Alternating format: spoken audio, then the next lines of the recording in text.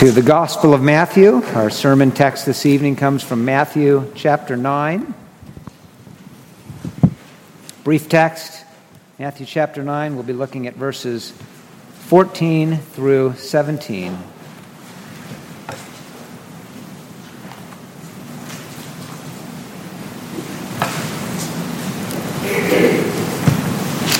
So let's give good attention to this, the public reading of God's Word, Matthew chapter 9, beginning in verse 14 until verse 17, the Word of God. Then the disciples of John came to him, saying, "Why do we and the Pharisees fast, but your disciples do not fast?" And Jesus said to them, "Can the wedding guests mourn as long as the bridegroom is with them? The days will come when the bridegroom is taken away from them, and then they will fast. No one puts a piece of unshrunk cloth on an old garment, for the patch tears away from the garment, and a worse tear is made. Neither is new wine put into old wineskins. If it is, the skins burst, and the wine is spilled, and the skins are destroyed. But new wine is put into fresh wineskins, and so both are preserved." Amen. Thus far the reading of God's Word. Let's pray and ask His blessing upon us again. Again, gracious and loving Father, we come to you asking that you would indeed come and bless us as we receive your word again this evening. Like seed that falls upon good soil, grant that we might receive with meekness the implanted word which is able to save our souls. Please anoint the lips of the preacher and the ears of the hearers, and work powerfully by it, we pray, to sanctify all of us as your people, for the glory of your great name in our lives. Father, we pray for this in Jesus' name. Amen. Well, this evening I'd like for you to imagine what it would be like to be invited invited as guests at a royal wedding. Maybe think of Prince William, since likely will be the next king over all of the United Kingdom, right? Imagine if you'd been back there in April of 2011 at Westminster Abbey, where he was married to Catherine Middleton, and you were privileged to be sitting right there amidst the royal family. How would you conduct yourself? I don't know about you, but I'd be scared to death that I'm going to do something to completely embarrass myself, right? Certainly I would feel unworthy of such honor. I'd be thinking deeply about what kind of behavior would be expected of me. How do I conduct myself in this kind of context? What kind of conduct is appropriate, right? Well, in some ways, I would submit to you that that's what our passage is about this evening. What kind of conduct was appropriate for those who were participating in that unique event of the arrival of the bridegroom king, the Messiah? How were the disciples to conduct themselves in that particular context? In our text, we see that they were being criticized by the disciples of John the Baptist. Interesting, kind of sad and strange, really, to see the disciples of John the Baptist kind of siding with the Pharisees and coming and criticizing the disciples of Jesus as they ask that question, "Why do we and the Pharisees fast while your disciples do not fast?" But we see that that question became an occasion for Jesus to address not only what kind of behavior was appropriate for his disciples during this time of this unique time, his time on earth with them, but I think it was an occasion to speak more generally of the greatness of the event, the arrival of the kingdom, and the greatness of him, the Messianic King. An occasion for him to speak about how his arrival and his presence was to have significant implications regarding how his kingdom people were now to conduct themselves. That included even what changes might be appropriate in view of his coming and his presence. Our message this evening is this: in answering why his disciples were not fasting or mourning, Jesus teaches us about redemptive, historically, context-appropriate conduct.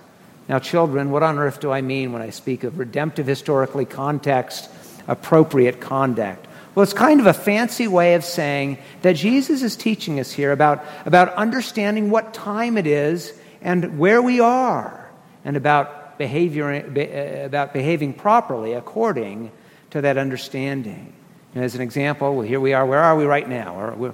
We're here in church. We're with God's people. We're worshiping Him. This is not a time for running around and jumping and playing games and so forth. No, this is a time where we act properly. We enter into that worship, right, with God's people. Well, as God's people, we're to understand the time and the place. That is, where and when we are in history, redemptive history, and how we are to therefore conduct ourselves appropriately.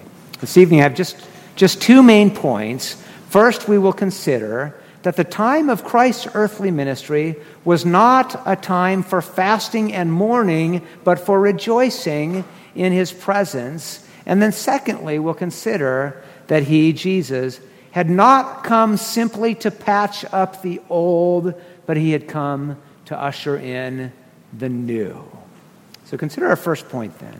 Christ's earthly ministry, not a time for fasting and mourning, but for rejoicing in His presence. I'm being very intentional this evening about my use of that word mourning, to mourn or mourning. Note that Jesus was asked about fasting, verse 14, and He answered with the word mourn in verse 15. Interesting that this is of the three Gospels which seem to record this same event. Matthew's is the only one which uses that word mourn.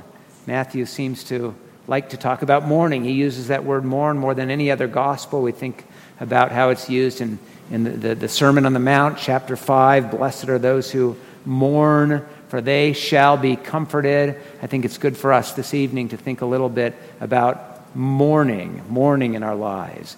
But whether or not fasting entails mourning, whether or not there's always mourning that's involved with fasting, it seems to be at least often of an important component of fasting, and it's an important part of the reason that on one level why fasting would have been inappropriate in this particular context. Now, in fairness to the disciples of John the Baptist, you may recall what was going on in this context.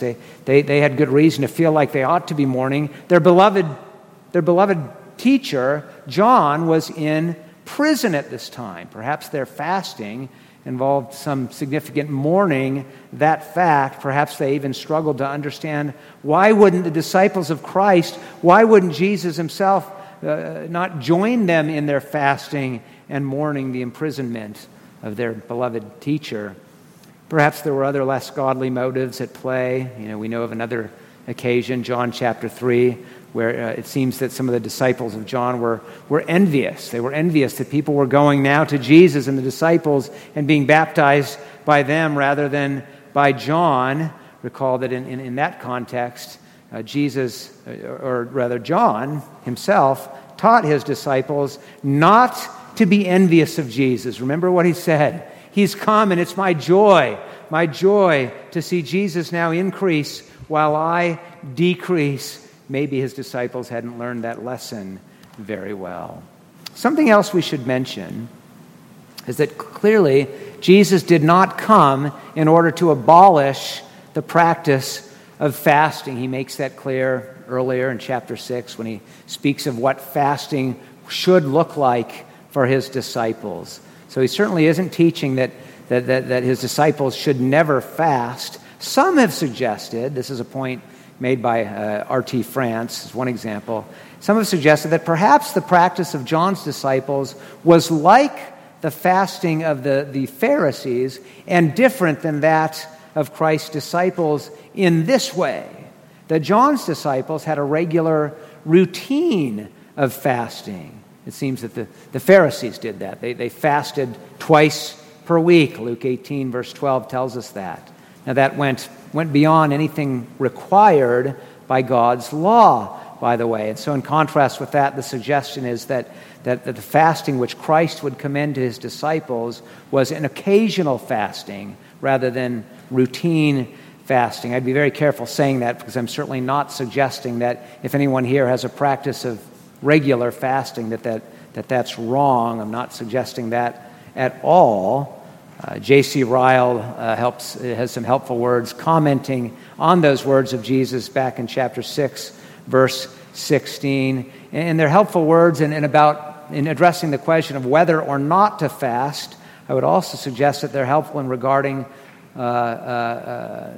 addressing the question of whether to fast by routine or simply to fast on occasion. Ryle wrote that we should do so, quote, or that to do so should be left to personal discretion, and that it should be, quote, a matter in which everyone must be persuaded in his or her own mind. He also wrote, one thing only must never be forgotten: those who fast should do it quietly, secretly, and without ostentation, that is, not for show. And it's to that point, as we look at our text this evening, that I think we can say this, that even if Jesus' disciples had been called to fast during his earthly ministry, if they were doing so according to the command of Christ, the disciples of John the Baptist should have had no idea whether or not they were fasting, right? You see the point?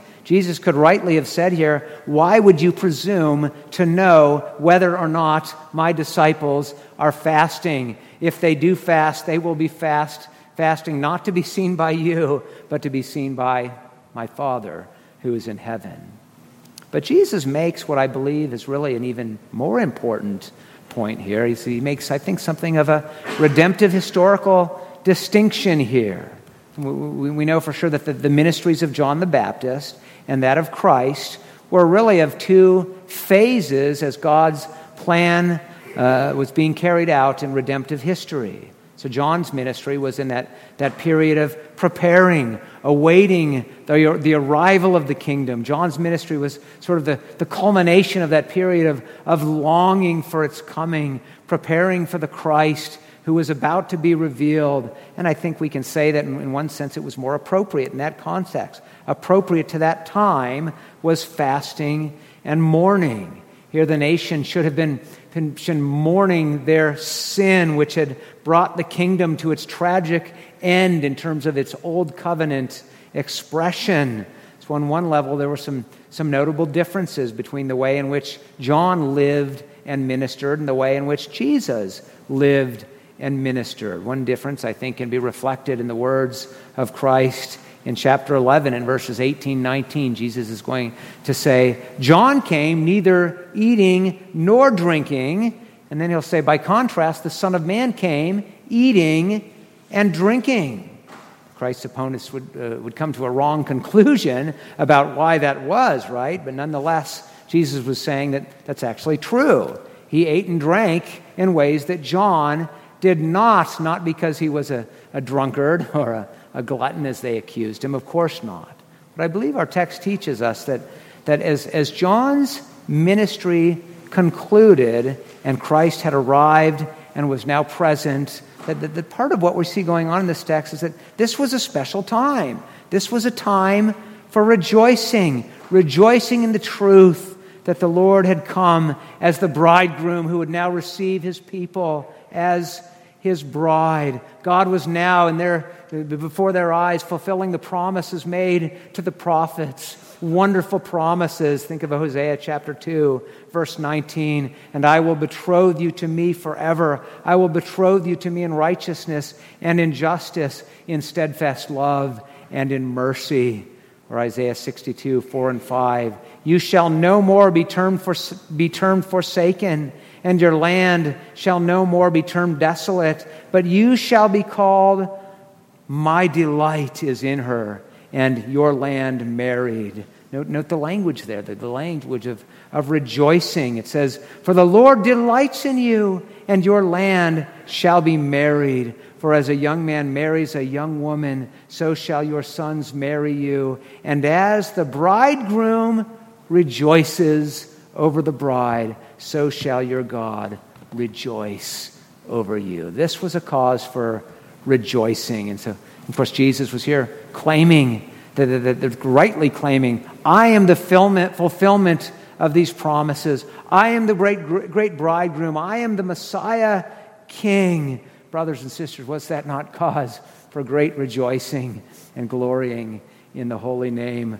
of God? If the Lord calls us to be rejoicing in the wondrous works that He has done, certainly that should include the wondrous work of Him appearing, arriving, coming into the world to be present with us. This was like a great, glorious, extended wedding celebration. In those days and that culture, of course, weddings could last for many days. And it was not a time for fasting. It was not a time for mourning. No, there was joy and celebration in all of the wedding festivities. And that's why it was such a fitting image then to represent the kingdom of heaven. And with the coming of Christ, the kingdom had come. So really it was sad and it was wrong for these disciples of John to be bothered by whatever joy and celebration that was being experienced by the disciples of Christ. And it was inappropriate for them to suggest that this should be for them a time of fasting and mourning.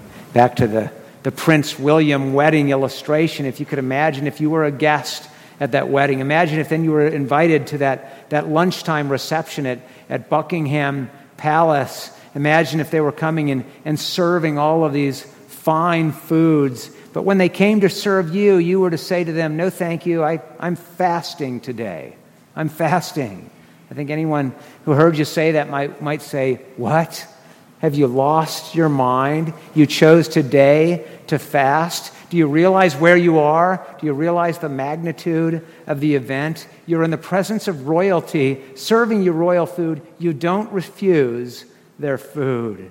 And the problem with these disciples of John was not so much that it was such a terrible question to ask about fasting, right? It would have been fine to ask Jesus questions about fasting. I think the problem really was that they were failing to perceive the magnitude, the greatness of the event unfolding before their eyes, the greatness of the person who was in their midst.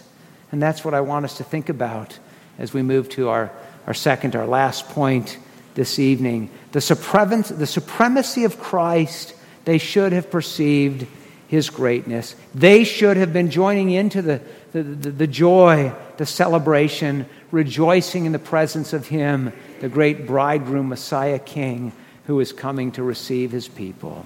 Jesus made it clear there would be a time for mourning, a time for fasting. But I want us to think more about that in connection with our second point, which is that Jesus had come. Jesus had come not simply to patch up the old, but to make all things new. We see in verses 16 and 17 that He made this point. He made this point by making use of some metaphors from things which were very common in His day. So everyone knew about mending garments, it seems, and everyone knew about making wine. In making or mending garments, they would have to full the new cloth. Full that new cloth. To full was a process of removing the natural oil and gum and bleaching the cloth. It would shrink the cloth up and make it ready for use. Well, everyone knew that it would never work to take an unfulled, unshrunk piece of cloth to patch up a hole in an old garment. With time, that new material would shrink and it would simply tear the hole and make it even worse. Jesus also spoke about wine. In those days, they would take wine and they would put it into animal skins while it was fermenting. Now, after time, eventually those skins would become old and they would crack. I presume you'd want to drink that wine before that happened, right? And so when you made new wine, of course you would never take old skins that are close to cracking and put that new wine in there. Surely they would crack and you'd end up losing all of the wine. What's our Lord's point? In bringing His kingdom, He had not come, this is important, Jesus had not come as a piece of new cloth to be used to patch up and to kind of give something of a minor repair to the old covenant. No, Jesus had come as new wine, only only to be poured in the new wineskins of the new covenant, not into the old wineskins of those old ordinances of the old covenant. Jesus, of course, is certainly not come to conform to any practices which were based on human traditions rather than on God's commandments, even God's old covenant commandments. But even more than that, you see, he had come not even to preserve those legitimate practices of the Old Testament, which were intended to be temporary and to pass away. You know, Jesus very, very well could have rebuked the disciples of John and the Pharisees for not properly following the law and for perhaps instead setting up legalistic rules about fasting, rules which went beyond God's law. We know that Jesus did do just that, didn't he? On other occasions, he so rebuked them for perverting the law of God. But here, the focus was on the new. His point seems to be that it would not be right to expect that you could just take Jesus, you could take Christ and sort of conform him to the old covenant ordinances. This text really speaks to the greatness, the greaterness, the supremacy of Christ and the newness of the age into which he was bringing God's people with the arrival of the kingdom, with the dawning of the new covenant. Jesus was bringing a fuller revelation of God's grace. With the inauguration of the new covenant, there would be appropriate changes to which God's people would be called and privileged joyfully to conform. We know, of course, that the ceremonial law would pass away. There would no longer be sacrifices of animals. Once Jesus had offered himself, the Lamb of God, as that perfect once-for-all sacrifice for our sins. The meals like the Passover meal and other feasts would pass away, and we'd now be observing the Lord's Supper and so forth. And thinking about all of this, we can appreciate the rich redemptive historical context in which Christ and his person, his work was revealed. But this had huge practical implications. It is huge practical application for us this evening in terms of how we are to think of Christ, how we're to receive him, how we are to follow him in our own lives. Friends, how do you view Jesus this evening in your own life? Do you see him as someone who kind of comes alongside you and does a little bit of patchwork in your life? Do you see Jesus as one who sort of comes and he fixes what's broken, comes and fixes you up a little bit, helps you to be a slightly better you, brings some improvement in your life, as your life continues to be a life which is basically oriented towards yourself, right? Living as if you are the supreme one. A life of living for yourself, pursuing your own desires, your own purposes, your own plans, your own glory. I think we all know that that's not how we're called to view Christ, but we all tend to do that, don't we, in one way or another in our own lives. And is that not basically what the disciples of John were doing? Basically saying, we have our own established patterns of fasting. Jesus, you and your disciples need to come and you need to conform to our ways. And Jesus was basically saying, it doesn't work that way, right? And to the extent that you and I are doing that at times in our lives, we need to hear Jesus tonight say, it doesn't work that way. It doesn't work that way. I am the great one. I am the supreme one. I am the great bridegroom, Messiah King. And if you are able to see it, if you are able to perceive my greatness and my glory, you will not seek to conform me to your ways. You will conform to me and my ways. When we understand that, we understand that Christ is not one who comes along and simply patches up the old. He's the one who completely does away with the old and he creates the new. The old, self-centered, self-serving you, he puts to death and he raises up the new. In union with Christ and his death, his resurrection, he raises the new you whose life is in him, and it's a new you whose life is to be oriented around him, his glory, his supremacy, a life which is given to the pursuit of his glorious desires, his purposes, his plans. You know, there are so many who who misunderstand the gospel, don't they? They sort of see the call of the gospel as kind of like this. They're walking in this direction, and then they hear about Jesus, and they say, yeah, I'll receive Jesus. But they continue walking in the same direction they were, and it's kind of like, well, if I need a little bit of joy in my life, Jesus will give me a little bit of joy. If I need a little more peace, I'll get a little bit of peace from Jesus. They've not understood repentance. The call of the gospel is that those who are walking in this direction are called by Christ, and it involves a 180, doesn't it?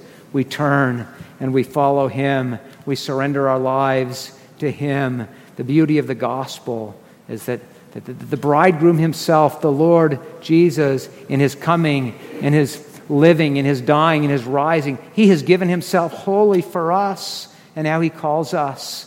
He calls us to give ourselves wholly unto Him, that we might be His. He gives us not just patches of cloth to be sewn over our old filthy garments. No, Christ comes. He takes away our sins. He takes away our old filthy garments, and He clothes us in those new robes of His own righteousness. He makes us to drink of the new wine of the new covenant in His own blood. He gives us life, and He gives us life such that we might live for Him even until He takes us home unto glory.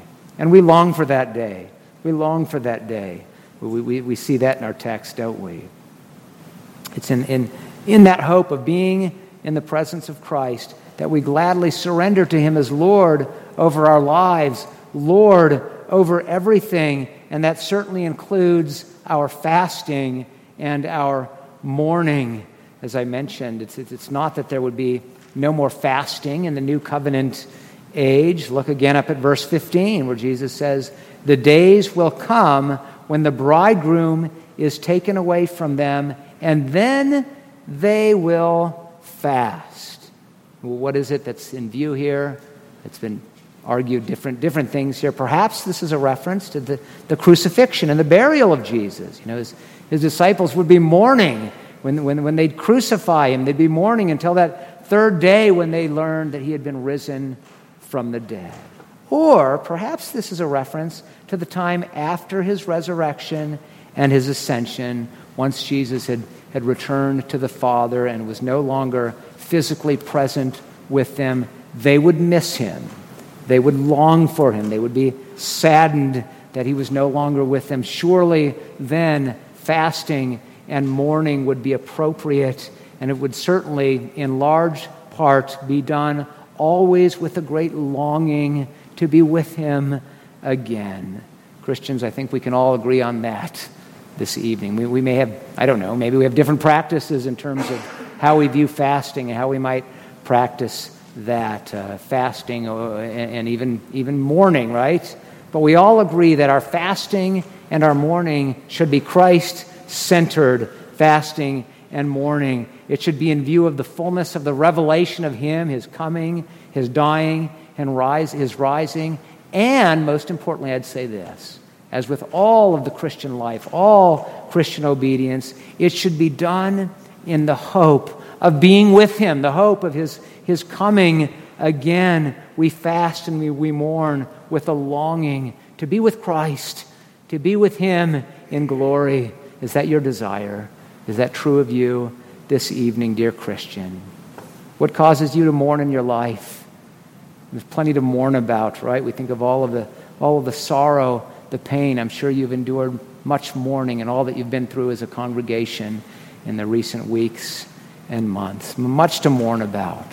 Maybe you're mourning the loss of a loved one this evening. We all mourn all of the evil in a world that's in rebellion against God, but we need not look out at the world to see it. We see it in our own hearts, and we should be mourning the sin that we see in ourselves. Mourn indeed. Fast and mourn as appropriate and as the Lord calls us. But let our mourning always be unto Christ, and let it always be mourning in wonderful hope that Jesus is coming back. He's coming again, and He's coming not simply to patch things up a bit, is He? He's coming to put an end to all of the sorrow and the misery of this sin-cursed world. He's coming to make all things new as he brings the kingdom in all of its glory. He's coming again that we might be with him. Has he not promised us? A sorrow filled the heart of his disciples when he told them that he was going to be departing from them. But he said to them in John chapter 14, verse 3, I will come again and will take you to myself, that where I am, you may be also. He's coming again, that our mourning may be no more as he wipes away every tear from our eyes. And so we say, come, come, Lord Jesus, come. Friends, we don't have to imagine this evening that we've been invited to a royal wedding. We've been invited to the wedding. Not only have we been invited to the wedding of the great King, but we are participants in that great wedding. We are the bride. We are the bride of the great bridegroom, Messiah, King. You and I weren't there during that unique time when Jesus was present with his disciples on earth. But in union with him, it's our story.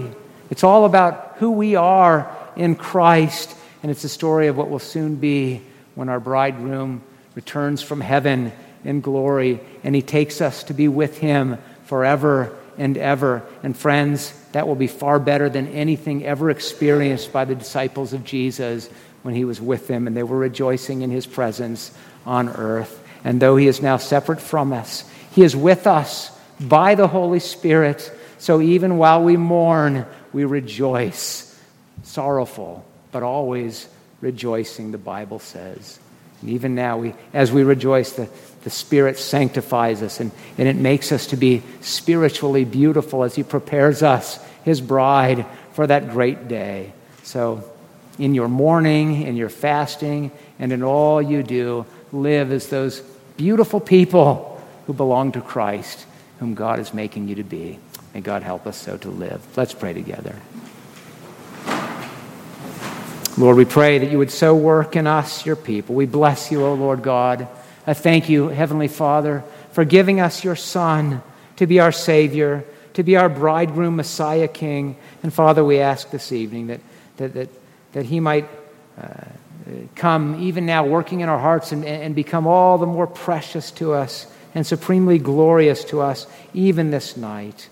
Work by your Spirit, Lord God. Cause your word to fill us and to dwell in our hearts, that it might bring forth in our lives that fruit by which you will be glorified by the grace of Christ Jesus, our blessed Lord and our Savior, in whose name we do pray. Amen. Well, let's rejoice together in God's blessings as we turn once more to our God in song, turning in the Trinity hymnal to number 69, a song of praise. Lord, with glowing heart I'd praise thee. Let's stand together and sing number 69.